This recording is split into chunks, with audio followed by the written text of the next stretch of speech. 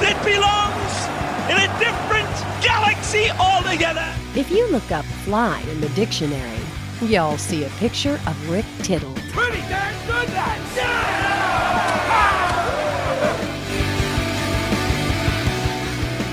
Welcome back to Sports Byline USA, coast to coast, border to border, around the world on American Forces Radio Network. It's our pleasure to be joined by World Cup champion Abby Dahlkemper, and she is here talking about how massage envy helps with her skin. We'll get to that in just a second. But, Abby, I know you're from this neck of the woods. You're from Menlo Park. So how many hearts did you break on the farm when you decided to go to Westwood to play college soccer? I don't know. But no, Stanford's a great university, and obviously it's like considered home to me. I loved my time at UCLA, and I wouldn't change a thing. Brought a national championship to the Bruins for the first time ever, and Abby is a center back, and so you don't get the love, obviously, that a Rapinoe or a Morgan or a Wambach might get. But without you, there are no cups, there are no medals. When did you, because I don't think too many people start off wanting to be a center back. Little kids always want to score all the goals. When did you find out that stopping goals was more your forte? Yeah, like heading into like U17, youth national teams, and going into college, I started really like honing in on the center back position. Would you think of yourself as more of just sit in the box and stop all those crosses, or like a libero and just sweep forward and come down box to box? What type of game do you like to play? I think, I like to play whatever game helps my team win. So I like to hope that I'm versatile enough to, be able to stop a goal or cross and be able to, play make from the back. What about wing backs coming down, running up and down the whole time, or do you sort of like to direct traffic and be in control of the offside trap and all that? I think it depends, but I think you kind of have to follow the run. There's not really offside. Well, not many teams are doing offside traps anymore. So the game has evolved definitely, and women's soccer in general is at the top of the game, and I think all across the world teams are getting better, and the standard is just getting pushed higher and higher. Well, that's what I was noticing, not just this last World Cup in France, but basically I'd say the last three World Cups. It used to be that I worked that 91 World Cup in China back here on the television side, and there wasn't a lot of parity. It's crazy now, the parity, but that's good for us too, because that just ups our game in America, right?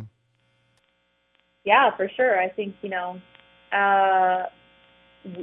the other teams in the world are getting better. We have to get better, and I think the youth is progressing at a really fast rate, and you see these younger, males and females players getting chances to play, in Europe, getting chances to play for the national teams, and getting caps at really young ages. So I think that that's a promising thing for soccer in the U.S. I was, I don't know, as they said, probably the World Cup in Germany for the women, when I didn't feel like I was watching, female sports or male sports, that I'm just watching a World Cup. And it's been enthralling and gripping ever since. What's it like knowing that, at least for your generation, the entire country, even people who normally don't watch soccer, they were behind you fully in France last summer? Yeah, I think it was amazing, and I don't really think we realized the impact we truly had on the U.S. until we got back, because we were kind of in this bubble, in France, trying to take care of business, and so being able to come back and have the parade and going to the ESPYs, it was a whirlwind, but it was amazing, and it was amazing to see that positive impact we had on so many Americans.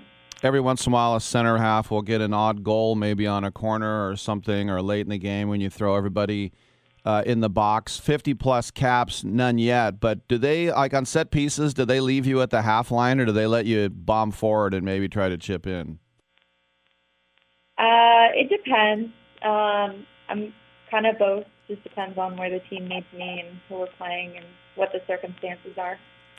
And, internationally, not just traveling around with Team USA, but now with the North Carolina Courage. Before that, you were down in Adelaide. How was Australians' women's soccer league? It was good. I think, like the NWSL, it keeps getting better and it's getting more stable. And, there's a lot of Americans that go and play in the W League, and there's a lot of Australians that come and play in the NWSL. So it's kind of a great mix, and it's a nice opportunity to be able to play abroad during the off season. World champion Abby Dahlkemper is with us for Massage Envy. So let's talk about that a little bit. A lot of teenagers go through acne and other problems. I'm 54 years old. I still get the odd zit. So what did Massage Envy do for you, Abby? I think like 50 million Americans, I suffer with acne, and I think it's nice being able to be vulnerable and to, hopefully use the light I'm given through soccer to be able to inspire people and, tell people that it's okay that you have acne, not to get discouraged. And I think the Acne Facial Series, through Massage Envy, helps me so much. You get a customized regimen with, an esthetician that caters, to help what you need for your face. And I think that, it helped me tremendously. My skin's never looked better. And, throughout the journey, I learned so much, and they had amazing products, specifically with Proactive, that helps my skin a lot. Very interesting. And I know that you actually had your own esthetician at Massage Envy or skin coach, Amanda. What do these experts provide the just normal people like you and me? What do they teach you?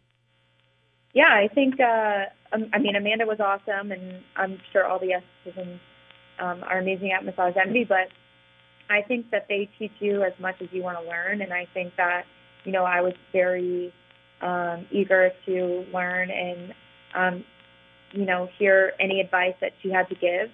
And so they're so knowledgeable and ask questions. I, still use the certain regimen we came up with. I learned, valuable lessons to be able to have my skin, look the best it can, and that, translates to my game on the field. And when I feel like I look my best, I, feel confident and play my best as well.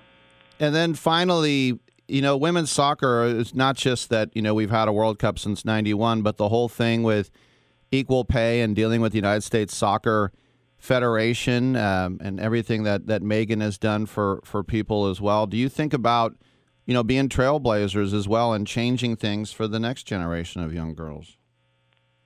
For sure. I think it's an honor to be able to be a part of such an inspiring group of women, like you said, and to be known as a trailblazer is very humbling, and hopefully we can have a positive impact on the world and, inspire people to make changes that are positive and only better the world.